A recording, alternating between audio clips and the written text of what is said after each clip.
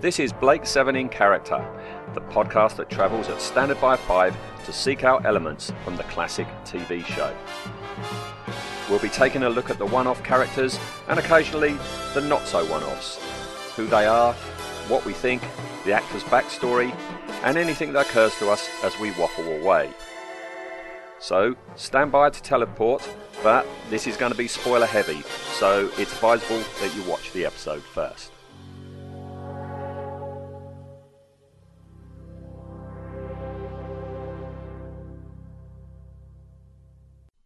Hello and welcome to episode 5 and the first of our special episodes.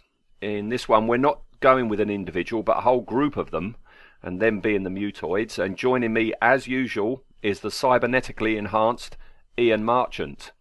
Hello, Eric. Hello, Ian. What bit of you is actually cybernetically enhanced? What bit of me isn't? That's the... Yeah, well, it's probably not my brain. My brain's still clockwork. I'm still analog. Right. But didn't we decide everything in Blake 7 is analog? It's analog, yes. It's an analog universe. That does fit which is really interesting idea, I think. That this was a futuristic thing done before digital, which makes me feel very old.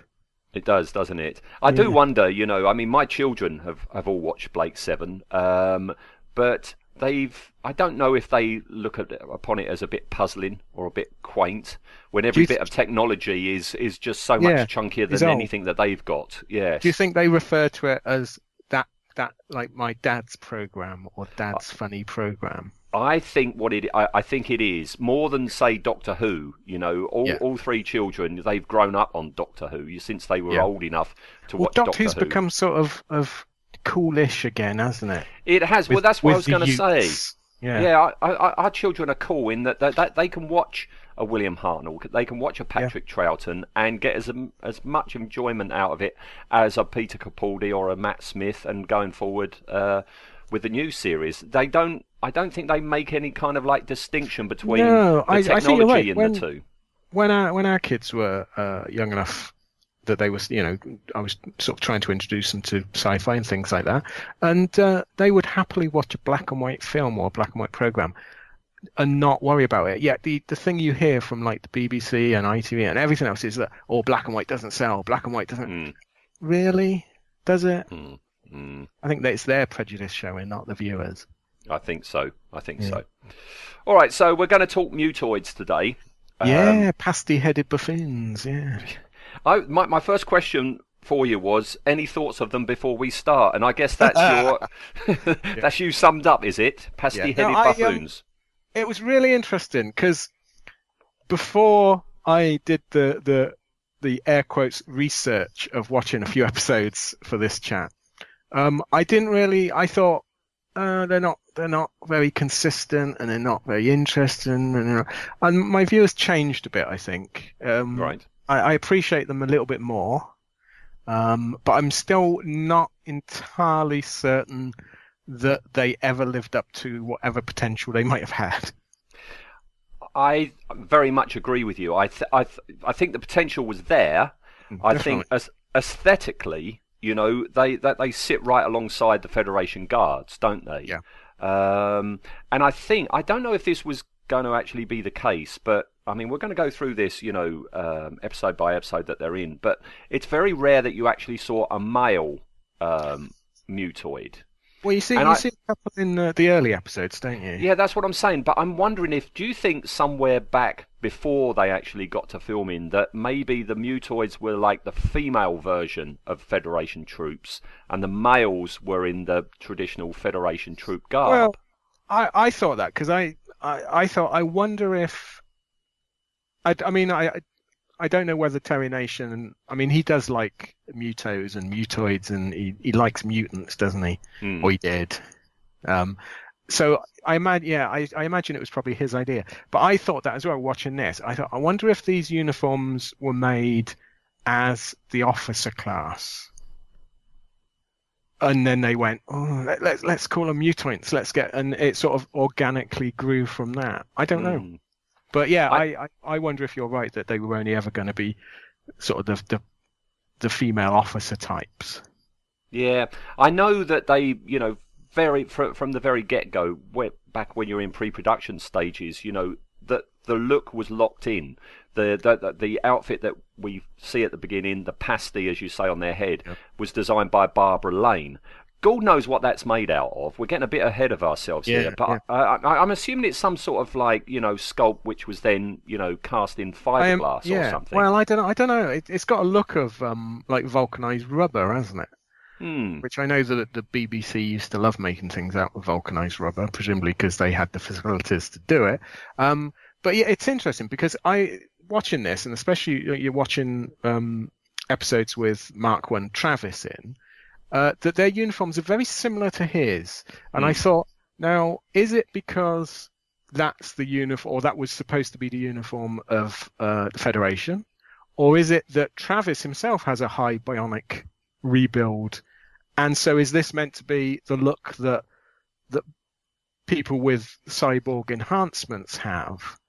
Or, I don't know, but it's very similar. They change, obviously, as you go on, as they become cheaper and cheaper and cheaper. Yes. But yeah, they're very similar to Travis's. So are you suggesting then that if Travis hadn't had this, shootout with Blake that lost him his arm and his eye, that maybe the Travis that we see wouldn't be dressed in this black clobber? Yeah, I think so. I mean, if we discount Travis Mark II for the time being, because obviously the other thing with Blake 7 is everything's very fluid, so it's not necessarily a good idea. Because we don't see any other Federation. I was going to say Starfleet, then going into Star Trek. We don't see any other Federation officer wearing leather fetish gear, do we? Like that? They're all they're in black, but they're not. They don't look like that. They don't have that feel. The only other people that have a feel that's close is the Mutoids, and Travis himself requests them because he says he empathizes with them because of the high bionic implant or whatever wording he uses. And that's when I thought, I wonder if this is like the early Cybermen, a cybernetic arm or leg was covered in silver material, and that was. Yeah. And I wonder if this is the Blake 7 version that this is the look that cyborgs have. I don't know, because, Travis, he's classified as a space commander, and an episode we're going to be talking about shortly, Hostage, that's the only other time in Blake 7 you see another person with the rank of space commander, and he's in a pursuit ship with 2 Mutoids, and he's wearing exactly the same outfit that Travis is. So that is a space commander's outfit, I think. But by then, Travis is changed outfits, haven't he? He's got the. That's true. Yeah, he's got the Mark II fabric sort of nylon uniform. So yeah, the thing with Blake 7. It's very difficult to be too analytical about it because they seem to make stuff up as they went along. And they were never expecting people to analyse it to the degree that everybody and us are doing so. Yeah, I imagine as you're a sort of Starship modeler person, and I imagine if you ever wanted to chart the history of the Federation craft for Blake 7, that would be a horrible nightmare because it's like every episode, especially season 2 and 3, every episode you see them in, they look completely different, absolutely completely different designs. There is going to be a special episode of this show some way in the future which is going to be devoted to space flight. Okay, and the mechanics and the idea behind space flight in this universe. So we'll save that for then. Yeah. Okay. Yeah. All right. So anyway, here we go then. The Mutoids. We first hear about the Mutoids 2 episodes before we actually see them, and that's in Seek, Locate, Destroy. Have you approved my requisitions for personnel and equipment? The ships you want, the Starburst class. I'm not sure I can get them. What? There've only been 3 of them built so far, and they've already been assigned to the Galactic 8th Fleet. Well, get them reassigned to you. Look, from what we already know about Blake's ship, it's vastly superior to anything we've got. If I'm to stand even a reasonable chance of taking him, I need those 3 high-range pursuit ships. You'll have them. What about my crew? Already assigned. Why Mutoids particularly? Why Mutoids? I've always thought that individuals with a high bionic rebuild were more reliable, less likely to let emotion interfere with judgment or duty. I'd give a Mutoid priority over a man every time. Well, perhaps it's this that gives me a fellow feeling. Does it still trouble you? Well, not in the way you mean. The surgical mechanics did a perfect refit. That's the first time we ever see Travis. It's the first time we ever see Servalan, isn't it? It is, yeah. It's a lot of firsts in that one, and I think it's probably my favourite season 1 episode. It's a cracking one. It really is. Travis says that he wants them as the crew on his Starburst class ships. Yeah. Okay. So we get the idea that the pursuit ships he wants are special, aren't they? They're not bog standard craft. These are like the cream of the cream. These are the fill in the top fighter plane that we've got at the moment type craft. Yeah. And of course, at this point in the show, we've heard mention of pursuit ships. You hear about them in Cygnus Alpha, but you don't see them. We haven't yet seen the pursuit ships, and yes, Travis wants Mutoids for his crew of his Starburst class, and he says he prefers individuals with a high bionic rebuild. Yeah. As they're less likely to let emotion impede their judgment. Yeah, which was watching this was another sort of starts you thinking about, because my memory of the Mutoids was they're a bit bland. And then you watch this and you think, well, are they a bit bland because they've had their emotions removed? Yes. Which they say. And it's like, why is that scene, again, it's a very 1970s thing, isn't it? Why is that scene that an emotionless creature is superior to an emotional creature? Because it definitely is a case of delivery on all the Mutoids that we're going to talk about. They do have this cold, clipped delivery. We were talking about,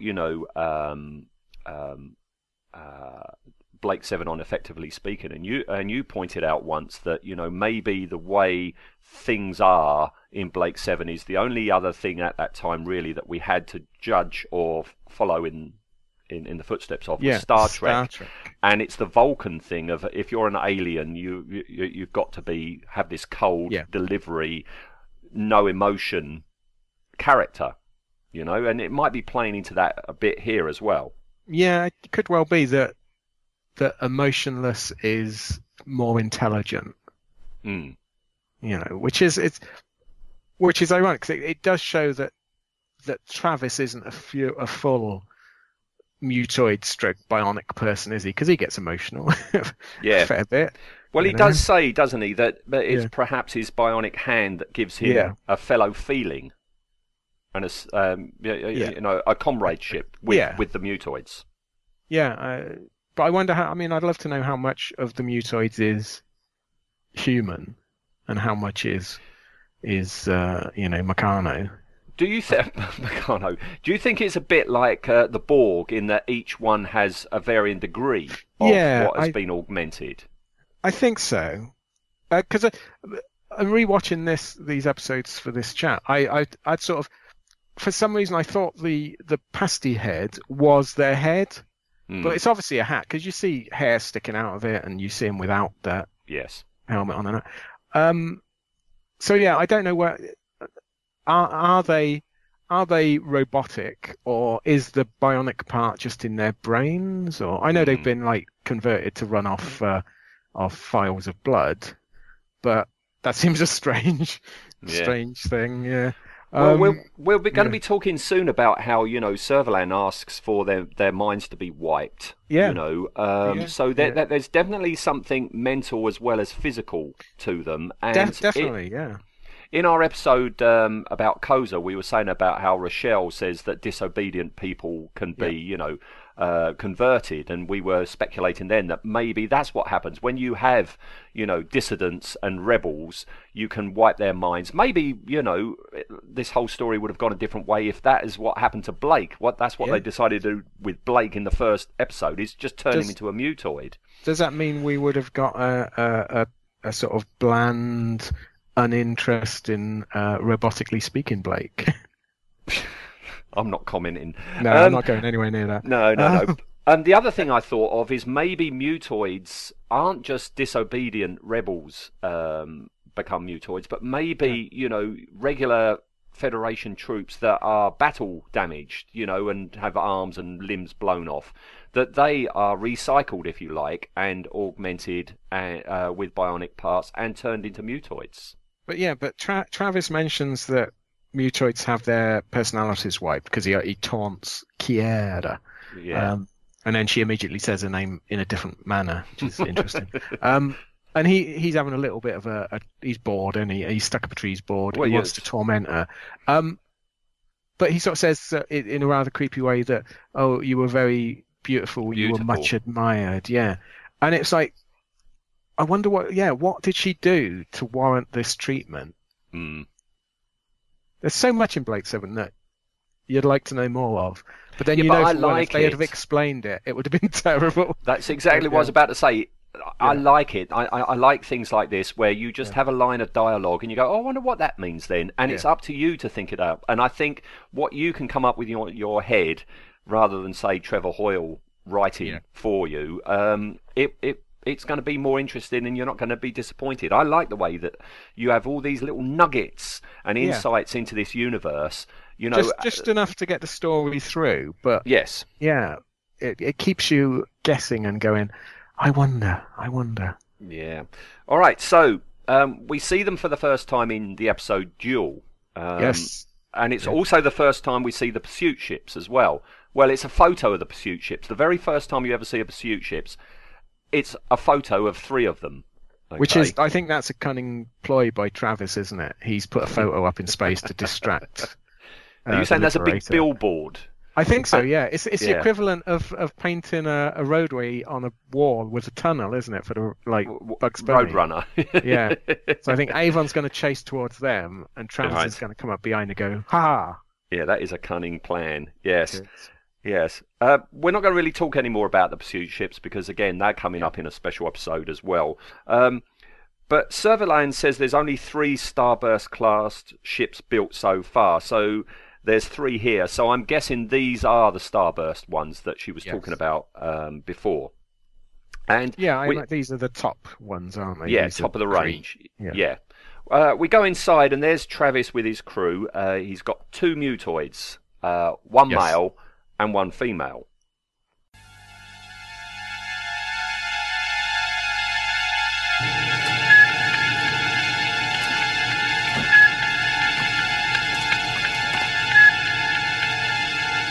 There! Estimate approach speed. Time distort 6. Minimum scan. The sensors mustn't register the beam. Scan complete. Analysis. Identification confirmed. Blake. The other patrols have pushed him into this galaxy. I knew it. This time I've got him. Target vehicle maintaining course and speed. Set for orbital compensation. We'll use the planet to mask us from his scanners. Orbital shift computed. Execute. Make it random pulse emission. I'm not going to lose him now. Now, they're wearing black. Now, you have made tons of costumes over the years. Yeah. Looking at this, what do you reckon that material's made out of? Well, I mean, it's several things, isn't it? Depending on what part you're looking at. But the actual uniform, I think, is just fairly cheap, sort of nylon, probably ripstop nylon, something like that. Right. I imagine it's similar to the Federation Guards uniform. Because wasn't that a boiler suit or something? Well, that was a Bell Staff motorcycle suit. That's right. Which obviously were very prevalent in the 70s. And now incredibly rare because everybody keeps buying them up to make their own Federation It's a bit troop. like the Bell Staff crash helmets that they made the Space 1999 helmets out of. At the time, you could pick them up like for pennies. Now they're worth a fortune because everyone's buying them up to cut them up into space helmets. Indeed. But yeah, it's Sorry, you were going to say something. No, I was going to say, yeah. I mean that is the basis. There's straps there, and they've got gloves, and you've got that natty helmet thing that we were talking about. Yeah. I think in the next episode we're going to talk about, I think we find the reason for it, although I don't understand the shape of it. It's a strange shape, and it's quite organic when nothing else is very organic about the Federation. Well, not until you get Serverland's very organic-looking command ship that she gets in I the didn't third like that. series. Yeah. I didn't like that. We'll talk about that later on. But I think that's a model that they left in the dryer for too long. When it melted. Yeah. But as I say, I mean, the whole outfit, it was designed by Barbara Lane, and this Yep. finished helmet, it's remarkably faithful to her original sketch. I'll put it up on the Facebook page. It's identical. They've been very faithful. Only the female talks, and as I say, she starts from the get-go, this very cold and deadpan delivery. Yeah, it's and again, I think as soon as actors read robotic or cyborg, or it's straight into, like, say, Spock territory. Yes. The I am a robot style. Yeah. Well, we next see them just after we've seen the photo of the pursuit ships again, and the female is undoing a Velcro-held cover on her front to reveal a piece of foam with a recess cut out for a clear tube. Yeah, that's got the look to me of a last-minute addition. I think, because it looks so cheap and nasty, and it doesn't. I mean, at this point in the show, the uniforms are pretty nicely made because they're new. There was obviously a bit of money at the beginning, and that bit just looks horrible. The other thing that annoys me is that Travis would allow eating at your desk. I don't think he would. That is a good point. That is a good point. What I find a puzzler here is we learn that they need regular fixes of blood serum. Is it Vulcan blood? Because it's bright green. Well, we don't know what's been done to process it, but later on in the episode, they do show that they can take just blood. Yeah, that's true. Yeah. So I don't. Yeah, it is a bit strange, but perhaps that was it. Perhaps that's why they speak like Vulcans. Yeah, this tube full of the blood serum looks like a spirit level to me. Yeah, it doesn't look. Do you think a mutoid could be used as a spirit level? If you got that girl and laid her on a table, you could tell whether the table was flat or not. I think that possibly is a use for them. Yes. You could say that the mutoids would help you if you want to see if somebody's on the level. Haha. You could say that, but you'd probably regret it. Yeah, I won't. Yeah, no, that was a bit rubbish. I apologise for that. Yes. Readings show target is assumed a stationary orbit. Excellent.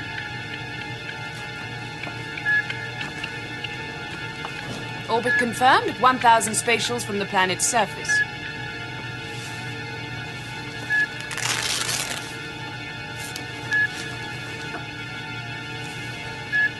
This is hardly the time for that.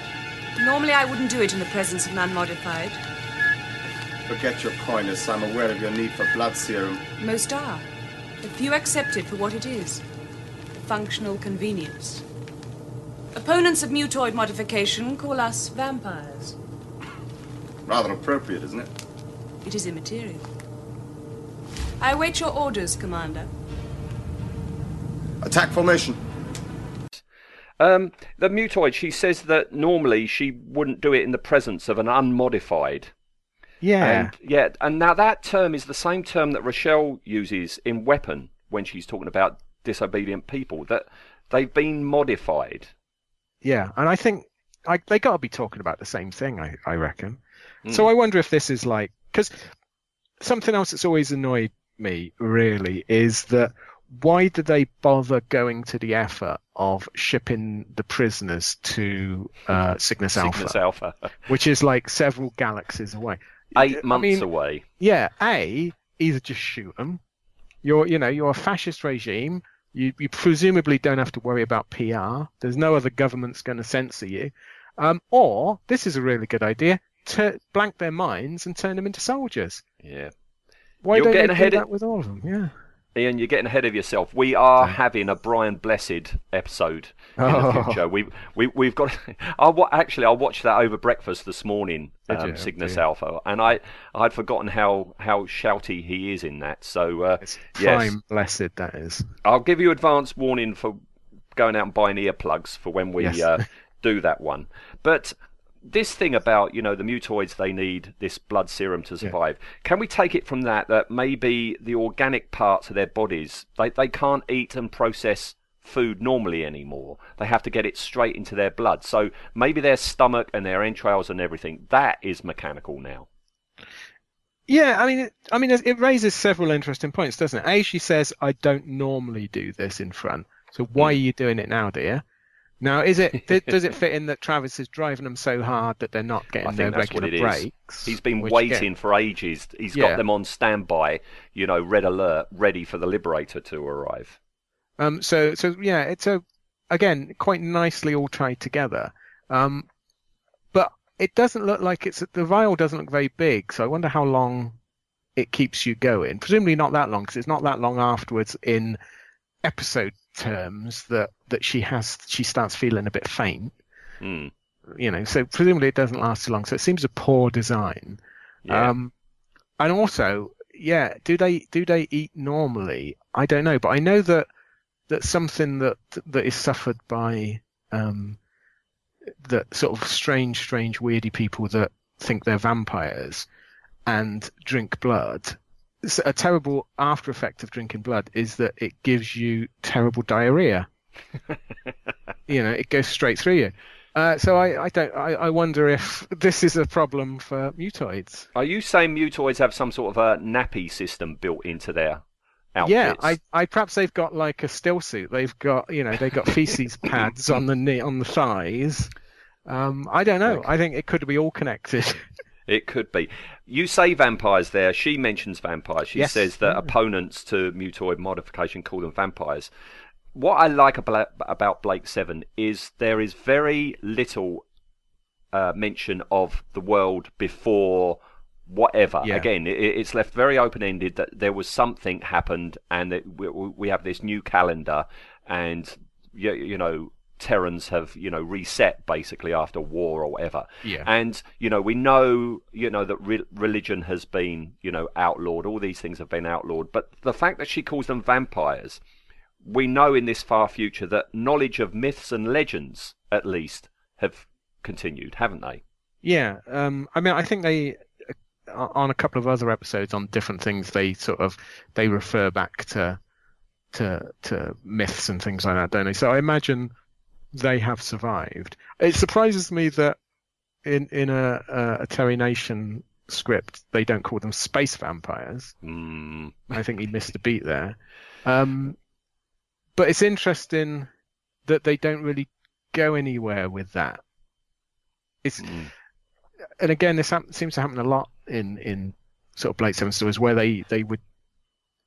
Again, you get this feeling that they're making stuff up or changing stuff. If it doesn't work, change it, especially season 1.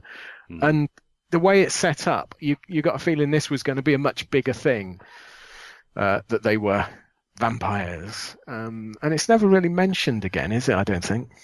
Yeah. Other than obviously in this story, which, again, as a child, I really liked Jewel, but it's so obviously the Star Trek episode where Kirk fights the Gorn. Yeah.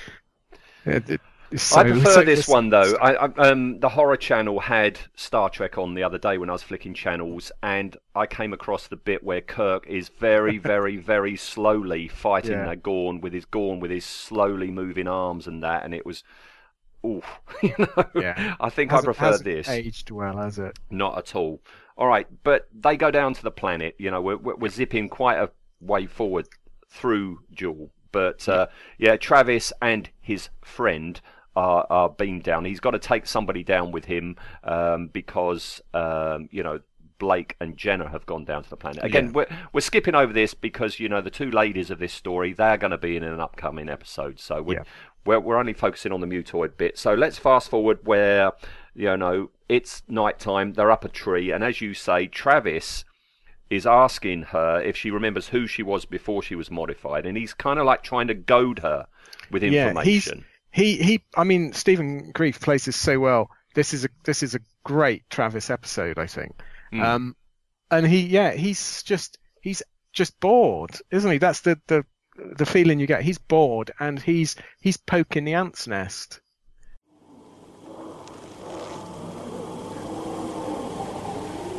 Tell me something. Do you remember who you were? I don't understand the question, Commander. Yes, you do. In your previous life before you were modified, do you know who you were? Of course not. Aren't you curious about it? No. I find that hard to believe. Memory is an encumbrance. All trace of it is removed, and with it all trace of identity. But it doesn't concern you. Why should it? That identity doesn't exist, even in the central computers. Yes, it does. I know who you were. Your name was Kiera. Kiera. Kira. You were very beautiful. Very much admired. Should I go on? As you wish. This doesn't interest you at all, does it? How could it?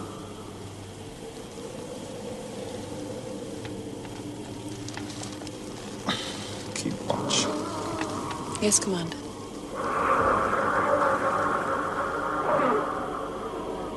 Yeah. And that's what he's trying to get a reaction from the mutoid.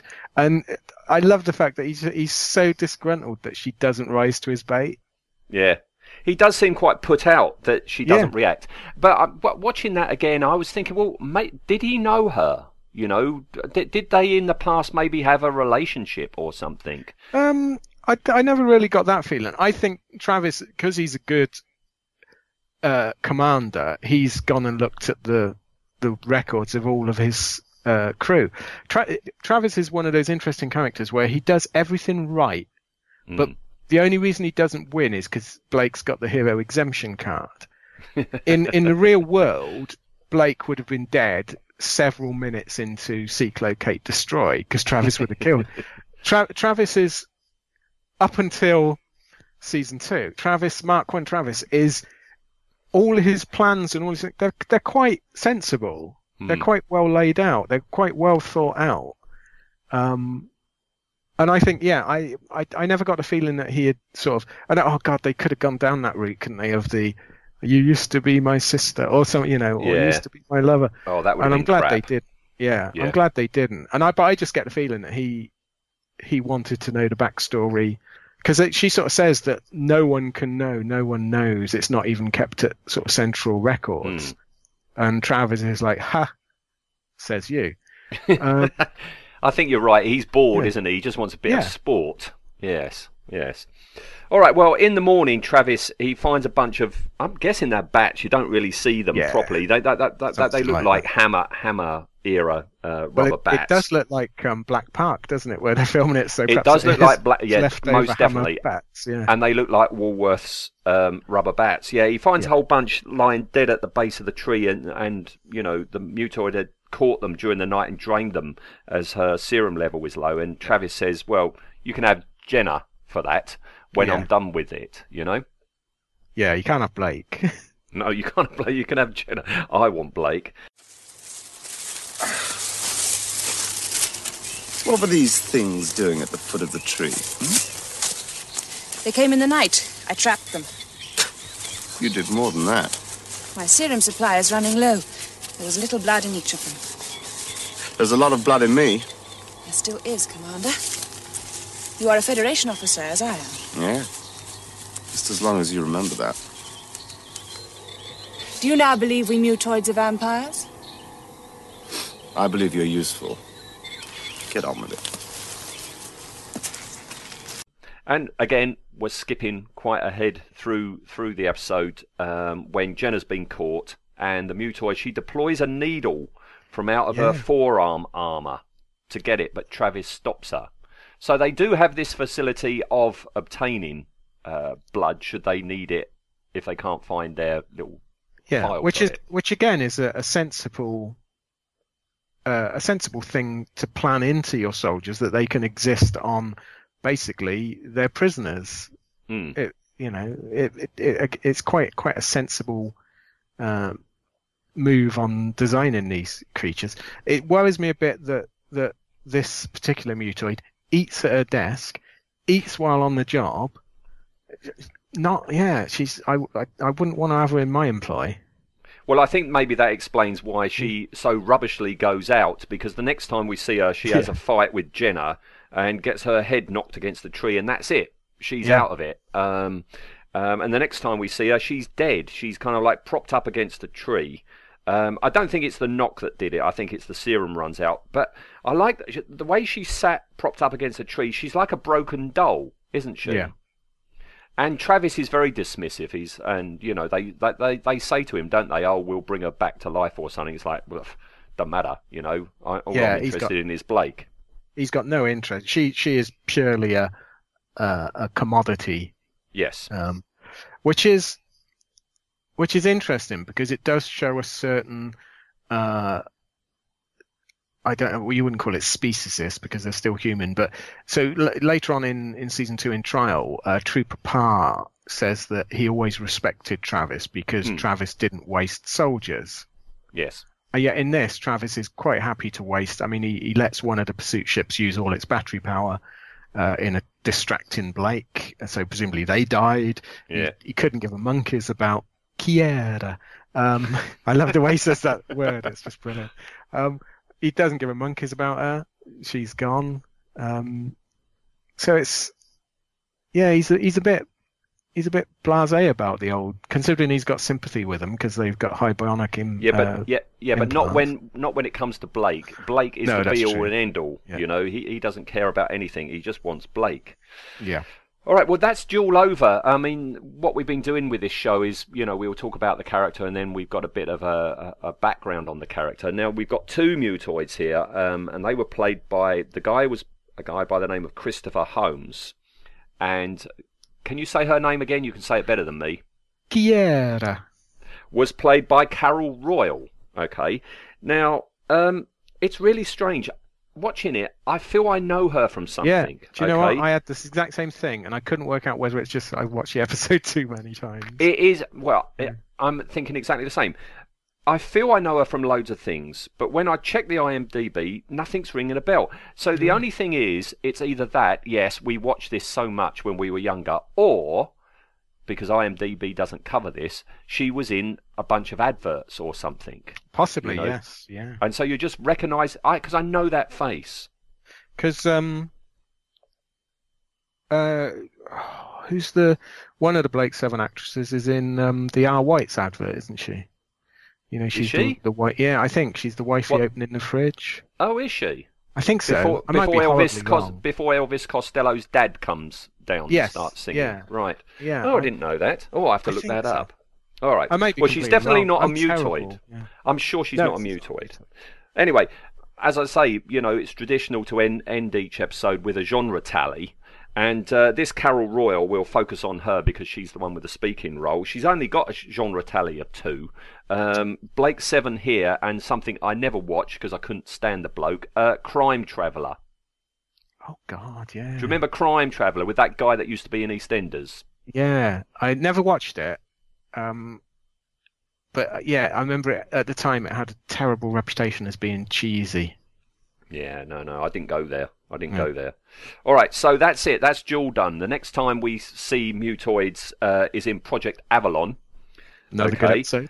It's a very good episode, and we're just going to talk about the Mutoids because that is coming up very soon on an episode of Blake 7 in Character. Somebody from that show, all right? But we're just focusing on the Mutoids today.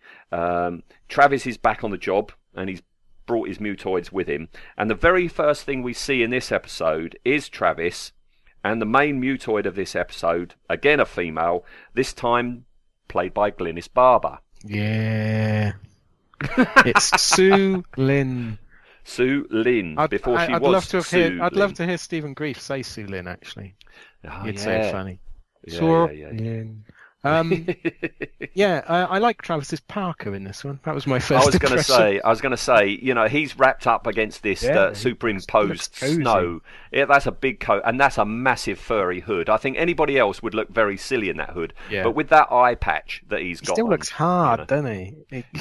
Even though he's wearing something that we probably all wore as kids in the 70s.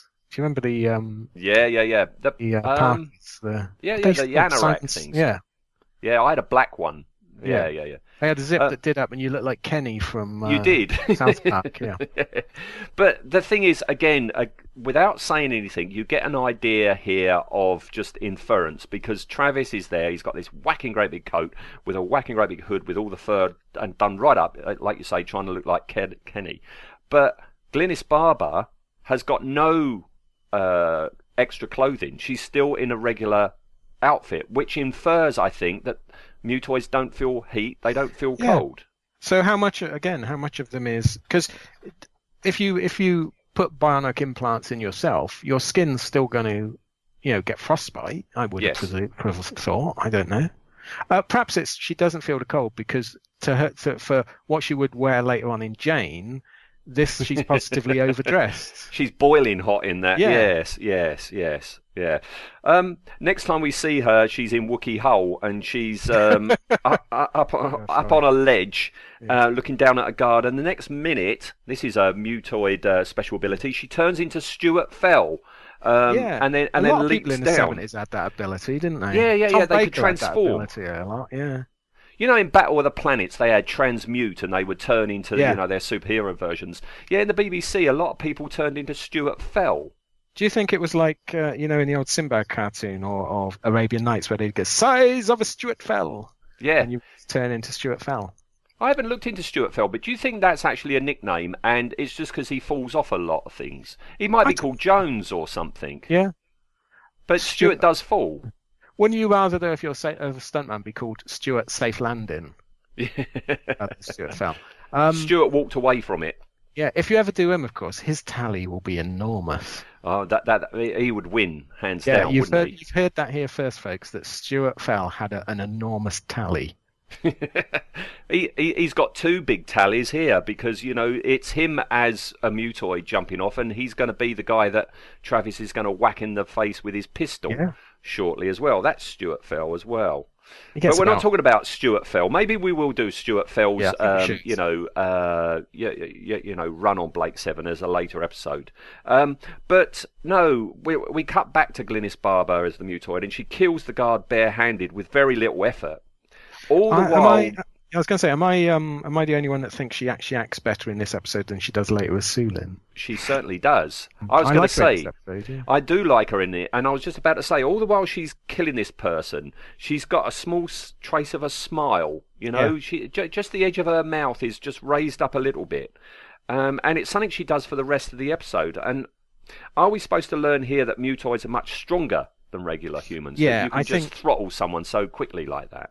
Well, see, I think that's what we're meant to imply, but it doesn't follow from the last episode, does it, where Jenna beat one up? Oh, that's true. Yeah, but she was low on blood serum. That's true, yeah. I know if I get my insulin wrong, I feel like that. I could be beaten up by a kitten. But I think if you were going to have soldiers that you bothered doing this for, you would want them to be a bit stronger, wouldn't you? I would have thought. Otherwise, what's the point? Yeah. But she brings out this natty, clunky, chunky device for signalling the other mutoids. And again, it's an analog device. This isn't digital, because it makes us sound like some sort of semaphore, doesn't it? Yes, it does. It's definitely analog. Yeah. There's clockwork in there somewhere. Yeah. And outside, we've got 3 female mutoids just standing stock still in the middle of that blizzard. Again, very Borg-like. They're turned off until they're activated. Well, I thought it was interesting as well. So they've obviously all got a central communication system. So yeah, how much of them is robot? Yeah. But I'm wondering now, this is the reason for the helmets. I think there's some sort of radio receiver in them. Yeah. Because do you think that's why they're so tall? It's got a telescopic TV aerial thing. Yeah. If you take that off, most of it is aerial inside. Maybe that's what it is. Yeah. Might be right. That could explain it. Yeah. And we get the same thing inside. You've got a group of 4 mutoids, again, female, then a group of 3, all female. Well, nearly all female. I mean, is this a case that most mutoids are female, or is it Travis's preference to actually have female mutoids? I think it's probably that they had more female costumes than not, and that it gets you into the Daily Mirror and the Star before the program airs by having a sexy photo of the mutoids. I think that's the real reason. But yeah, I don't know. I never really. I mean, one of the things I liked about Travis was the fact that he never really brought any sort of sexual preference or anything like that. He's pure business, isn't he? Yeah, He's not. Yeah. So I don't know. I don't know. But these mutoids, when they snap to attention, they come in. They reminded me an awful lot of the Robo-Men from the Dalek invasion of Earth. The way they are. Yeah, and they dress. If you go for the movie one, then they dress shiny black. similar. Yeah. Yeah. Again, we're not focusing on this episode, just the mutoids, so we're skipping an awful lot here. But later on, we hear that she's got this cold, clipped voice, as we heard in the last episode. Yes. Understood.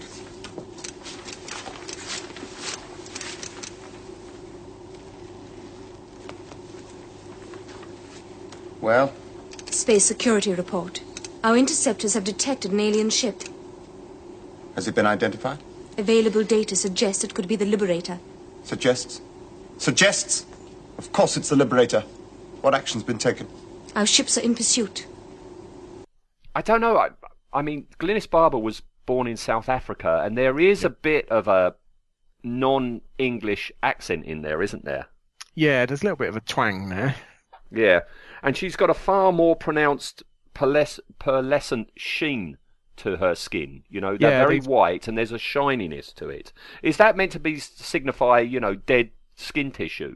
They are the undead, if you like. Yeah, I think it probably is. I think, again, it's because obviously it's different directors and things, and as they went on, I imagine, again, the directors would read in the script that mutoids are robotic, dead, and they would start adding things to show this. But I quite like it. It could also be that they're not designed for cold weather, and Travis has not read the instruction book properly, and that's why their skin's starting to go. All right. Okay. Well, that's pretty much it. I mean, as I say, I don't want to talk too much about this episode. No. That's she is there imparting information all the way through. You never see what becomes of her. So, yeah, the mutoids in this one were played by Monique Bryant, Michelle de Wilk, Christina Halstead, Christopher Holmes, again, the guy that was on it last time, Roberta Kingsley and Glynis Barber. And as last time, we'll focus on the main one, Glynis Barber. She's got a genre tally of 10, which is kind of high. 2 Blake Sevens, as we know. She was in a version of The Hound of the Baskervilles. You've alluded to Jane, that god-awful thing that she did. Was it? It was after Blake Seven. It was after Blake Sullivan, Seven, wasn't it? Yes, it was about 82, 83. Yeah, that was terrible, wasn't it? It was an awful, yeah. They would never show that now. Captain Zepp for pervy adults, that wasn't it? No, dreadful. She was Woman with Fur in an episode of Red Dwarf. Okay. All right. She was in something called Turbocharged Thunderbirds. Was that It was the one before Thunderbirds came. Yeah, it was that attempt at bringing back Thunderbirds before they did properly bring back Thunderbirds. Right. Yeah, she was in something called Goosebumps, which I know is for children, but I don't know anything more than that. Something called The Fairy King of R. I don't think it's the R from Monty Python and the Holy Grail. No. And she was in an episode of Highlander, the TV series. Right. Say no more. So I'm thinking she moved to America. Then is what we're thinking. I think so. Yeah. I think this is post Dempsey and Makepeace, and she had gone to America. I know she occasionally comes back into EastEnders, and she doesn't look a day older. And you think, how the hell is she doing that? She's a vampire. That's what it is. Oh, of course. They are vampires, these mutoids. Yes. That's where the budget went. They actually turned them into vampires. Where's the BBC? You get value for money then. Yeah. They're still employing her. Yeah. All right. Next episode they're in is Gan's last episode, Pressure Point. Again, they're all female, but they don't do much. No. So I think we've sort of, even though we've only done a couple of episodes, we've sort of peaked. We've had the best of the mutoids, haven't we? Yes, yeah, yeah. Okay. Yeah. So, I mean, in this one, I mean, this is when the mutoids get pushed to the back, literally, because they are extras. They are operating ships or something like that. In Pressure Point, again, all female, don't do much. So we'll just list the extras who played them. Sue Bishop, Barbara Hampshire, and Sally Sinclair, who's actually appeared in the show twice. The other one being a space rat in Star Drive. Okay.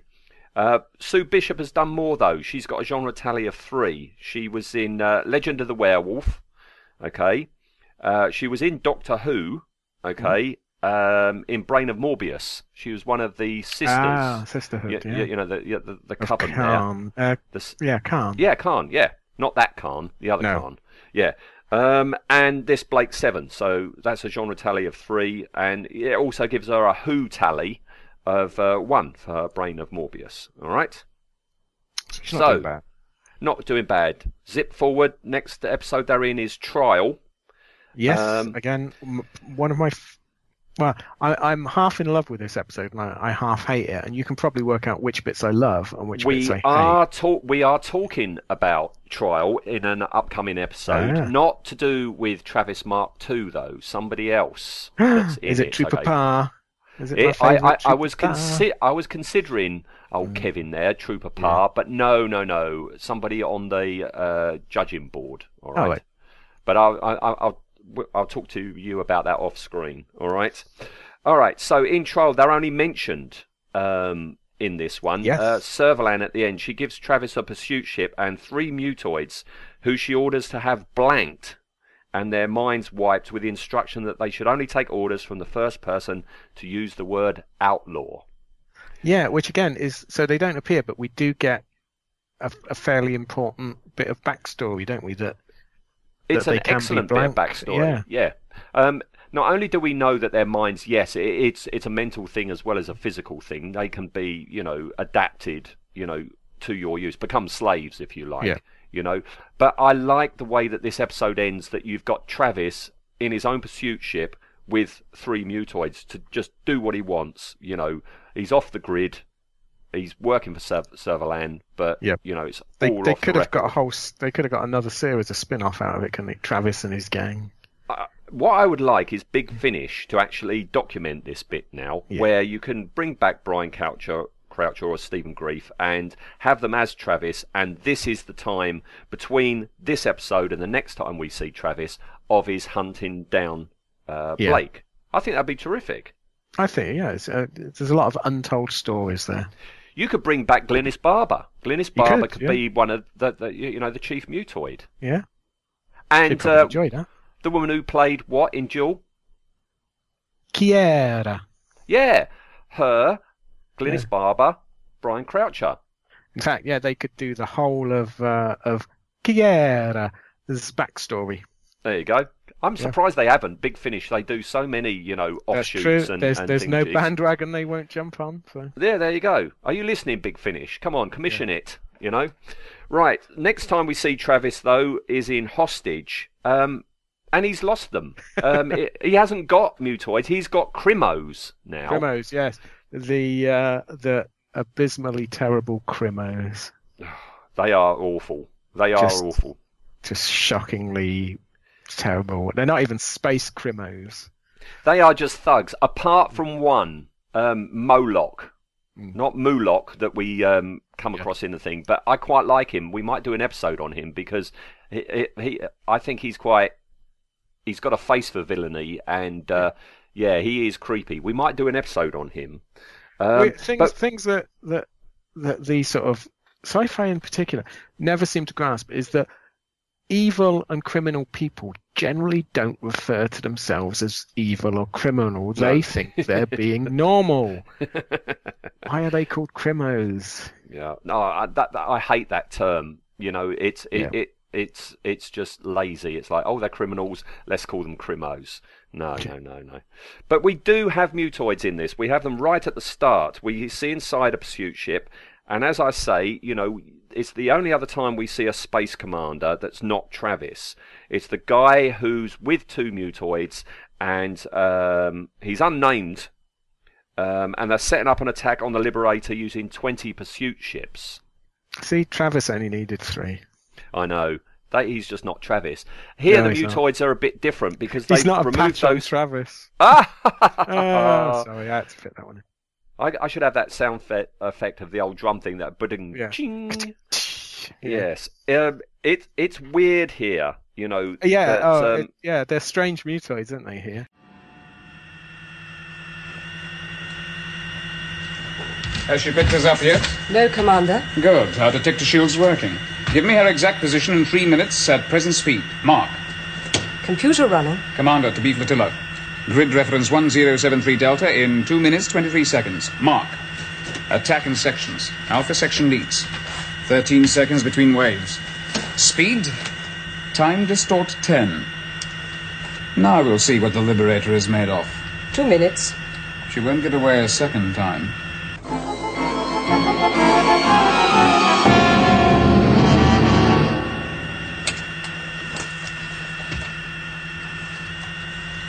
Do we join the action, Space Commander? No, we just watch the execution.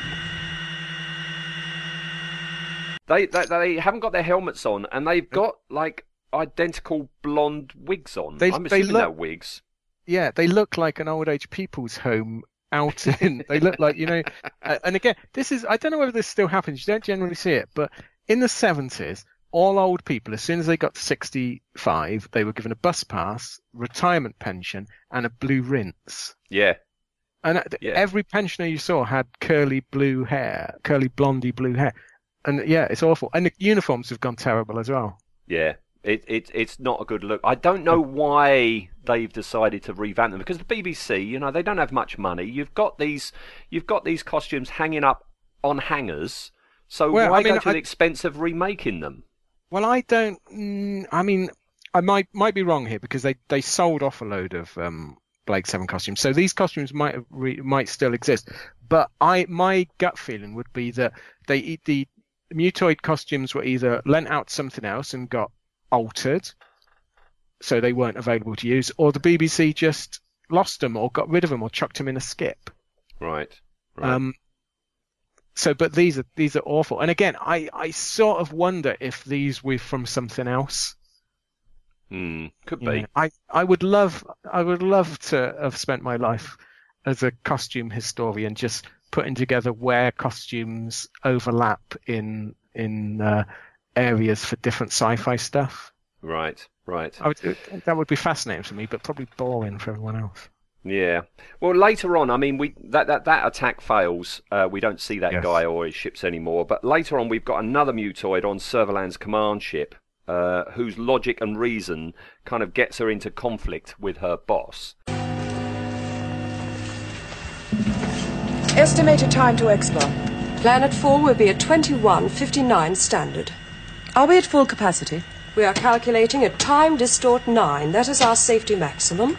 I thought this ship was capable of time distort 10. That is the emergency maximum. This is emergency time distort 10. Yes, Supreme Commander. Time distort 10.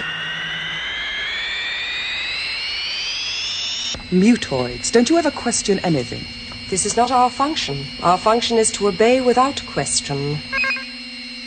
Computer reports message from Counselor Joban. Ignore it. It is from headquarters, Supreme Commander. I said, ignore it. It is directed to the ship. Is it directed to you? No. To whom is it directed? To you. And I said, ignore it. Understood? Understood. Servalan's not someone to point out the error of her ways to, is she? Yeah, I love her. I love Servalan. I love this scene. You know, I love the Mutoid because the Mutoid is like, I've got to do this, and she's like, was the message aimed at you? And all like this, you know, and yeah, no, terrific little scene that, you know, and that's it for this episode. So in this, the actors for the Mutoids are Judith Porter, Barbara Hampshire, and Margaret Pillow. Okay. Now, Barbara Hampshire rings a bell. Really? Well, she's going to be popping up again in the tally, but Margaret gets this because she gets the speaking role, All right, so Yeah. she's got a genre tally of 3. She was in Doctor Who as a technician in Doctor Who and the Silurians. All right. All right, she was in Doomwatch, and Yeah. she was in Blake 7. All right, so she gets a genre tally of 3 and a Who tally of 1 for the Silurian one. All right. Yeah, I think that's Yeah. a respectable tally for some good Yeah. programs. Huh? Yeah. Next up, we zip to the 3rd season, and we've got Volcano. No. I know. It does. Yeah, it does make you shudder when you think about that one. Now, you said before in the last one, they got a bit of a makeover. They get an even more substantial makeover in this. Now, I was trying to justify it. I mean, all those things that you were saying there about, maybe they just flogged them, maybe they reused them or whatever. But the only explanation I can think of that's in keeping for this new look is that these are the ones on Servalan's new command ship. Okay. And we've got 4 females manning the controls. They've still got the helmet, but now they've got this like silver dog collar affair going on. They've got some sort of silver trim going around their shoulders. They've got a silver chest section, a strange silver skirt affair, and silver boots. Now we're getting into, look-wise, spoof science fiction, I think.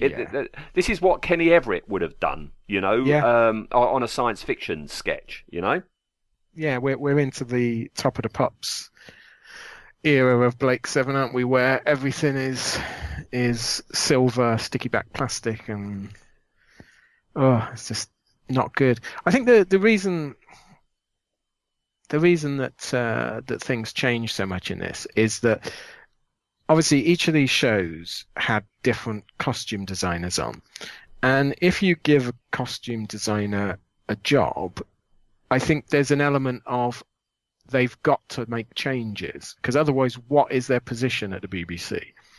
If a costume designer says, we've got everything in stock, don't worry about it, someone higher up is going to say, why are we paying them? So I think true. and I'm genuine in this. I'm not being sort of facetious or anything. I honestly think this is a thing of, and people always go, why did they change that? Why did they change this? Why? And it's because as soon as you bring someone on to change something, to do something, they have to be seen to do it. And it happens in all walks of life. Yeah. Exactly. They're justifying their own jobs. So I imagine they may well have looked at the costume and gone, and it could be that their personal preference was, I like silver stuff. It's space, isn't it? And they've put it on. But I imagine a lot of it is, I've got to justify why this program needs a new costume designer, and we're not just getting it all out of stock. Right. Yeah. I think you're right. Right. Yeah, but you got 4 of them, and they're sat on what looks like bar stools. Yeah. As they gaze at the big illuminated panels of the flight deck. No, it's not good. They've still got the clip vocal style, but the silvery makeup has gone now. But you don't see them outside of the ship. I mean, when they land on Obsidian, the grunt work is carried out by Federation guards. Okay. Yes. Thank goodness. Thank goodness. Now, for the Mutoids this time, we've got Gene Haviland, Karen Cooper, Sue Berkshire, and in the speaking role, Judy Matheson. Now, Judy has the distinction of being the last ever Mutoid to speak. Without Blake, the Liberator's no immediate threat to our plans. No, Madam President. Well, the crew have no political ambitions. They are merely criminals. Her last line being, they are merely criminals, which I think kind of sums up the Federation's viewpoint there, doesn't it? Yeah, I think so. Yeah. Now, Judy is quite a Facebooker, okay? So I contacted her to see if there was anything she remembered of her shoot, okay? Bearing in mind, this is quite a long time ago now, and it's like, 40 years ago that they did this episode. I wasn't really expecting much, but no, she did get back to me, and she has got some little anecdotes, so I'll read them off to you, okay? Nice one. So she says, I definitely remember how I got it. I had worked with director Desmond McCarthy on Crossroads. He invited me to lunch at the BBC and asked me to do it. It's always flattering to be asked to work with someone a second time, so I was delighted to accept. Script unseen. Okay. When I got the script, I couldn't make head nor tail of it. I hadn't seen Blake 7, and I couldn't understand my dialogue. No, I knew nothing about mutoids and have learnt little since. I do find it interesting that I was the last one ever to speak. Is that common knowledge? And yes, I was fitted for the costume and was totally appalled by it, especially the hat. So there you go. I think what you're saying there with a new costume designer, yes, Judy was fitted for it. This is a brand new outfit. It wasn't cannibalized from the old ones, and that's why she went for a fitting for it. Yeah, which again either suggests that the old costumes had gone, or, as I said, I think new costume designers just want to be paid to do their job, sort of thing. Yeah, sure. So yeah, thank you very much, Judy. That was a good bit of info. That was nice of her. Yeah, very nice of her. She has a genre tally of 6. All right. Lust for a Vampire, the Hammer film. Twins I think of that's Evil. where I know her from. Yeah. She was in Twins of Evil and she was in Lust for a Vampire. Yeah. Twins of Evil. She at the beginning of Twins of Evil. That's the one where you got Peter Cushing as that incredibly dark, puritanical, witch hunter general, basically. She is the innocent girl who's pulled out the cabin at the beginning and burnt at the stake. She was also in Crucible of Terror. All right. Right. Something called The Flesh and Blood Show, Blake 7, and then a thing that she made from last year, which I haven't seen, and it's called Francula. All right? Francula. Ooh. Francula.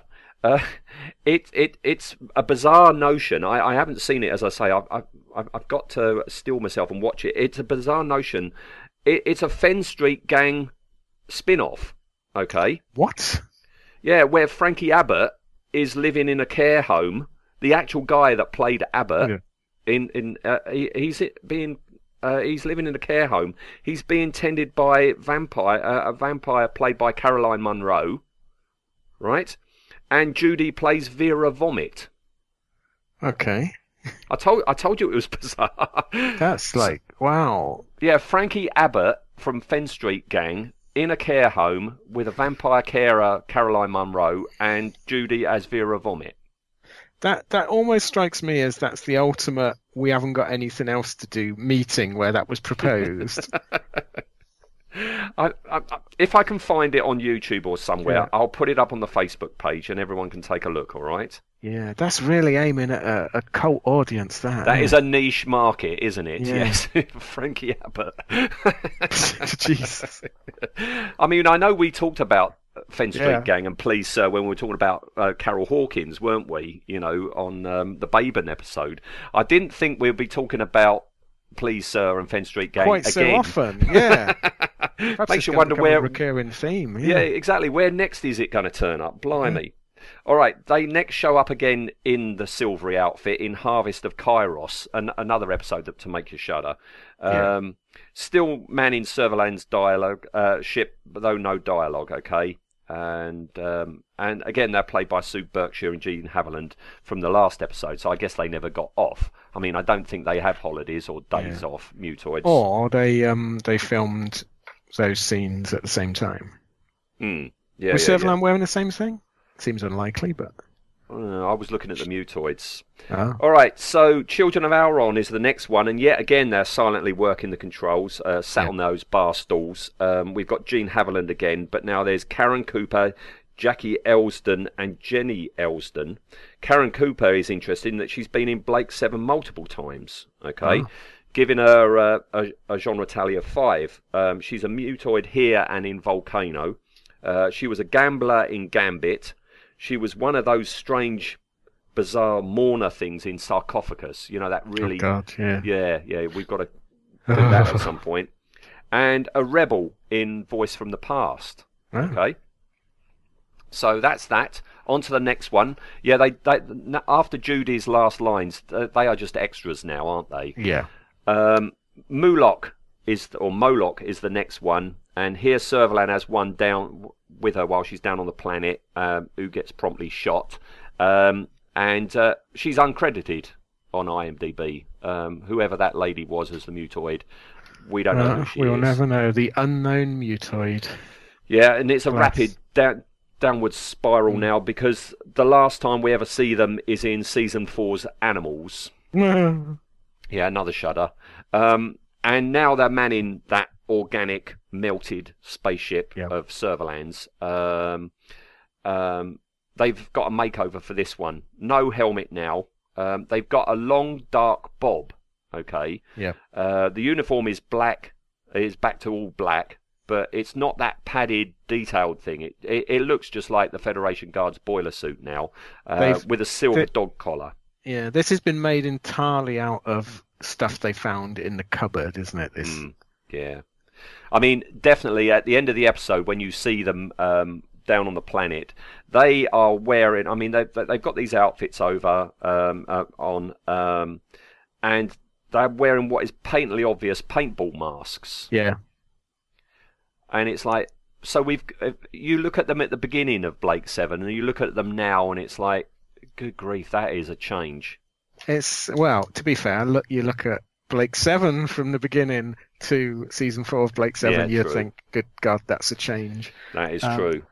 Yeah. I wonder at what point they became the go-to. That was the look for a Federation person.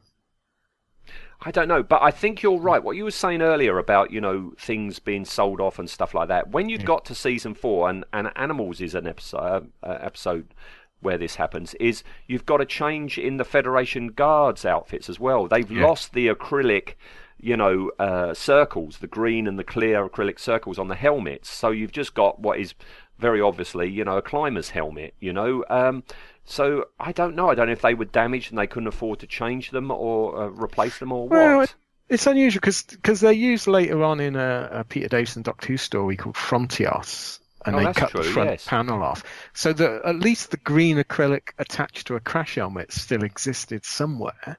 So why not use them in the show that they were created for? It's very weird. Yeah, it's strange. I wonder whether they were just lost or perhaps they just couldn't be asked.